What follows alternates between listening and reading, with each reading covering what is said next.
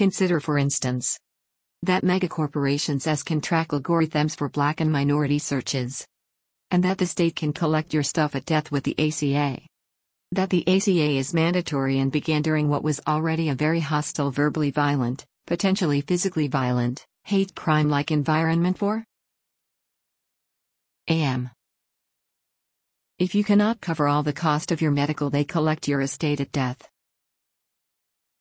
And they have dawned stating that law enforcement can shoot people, and get arrested. You have probably seen some of those protests. A rainbow of people are telling AM. We can abandon you with our Rainbow Karen movement of men, women and children, hippie-con and sweets.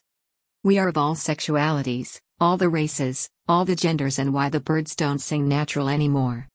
We can steal from you in public, and we're going viral in social media for money and sympathy. In Americon. When we say the same thing happened to us. Reload. A social media and American bribe that everyone is more important than AM. And talk publicly about AM, no one going to envy you. He would dawn, it's all been your responsibility. Some of them are comfortable talking felonies and claiming praising the creator of the earth is pleasure in their interracial colonization, Hellenization, hate crime program. That I did not sign up for to own homes that are not theirs. They are practicing abandonment. The bull and the devourer, and they interpret as the bull and the devourer. There are those claiming that what is happening is what has always occurred in the USA. Being described as a description of the USA as an American harem, American the coven, and that is a claim we the people is to pleasure in a type of caste system. Those in wealthy, entitled, influential positions. And it has continued.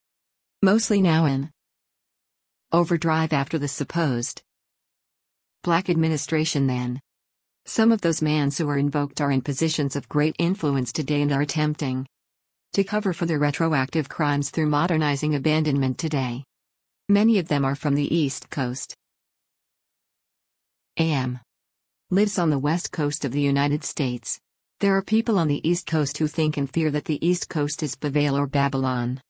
That a couple of black women could fit that bill and be the replacement for an entire region or country. And it's a ritualistic demographic cleansing.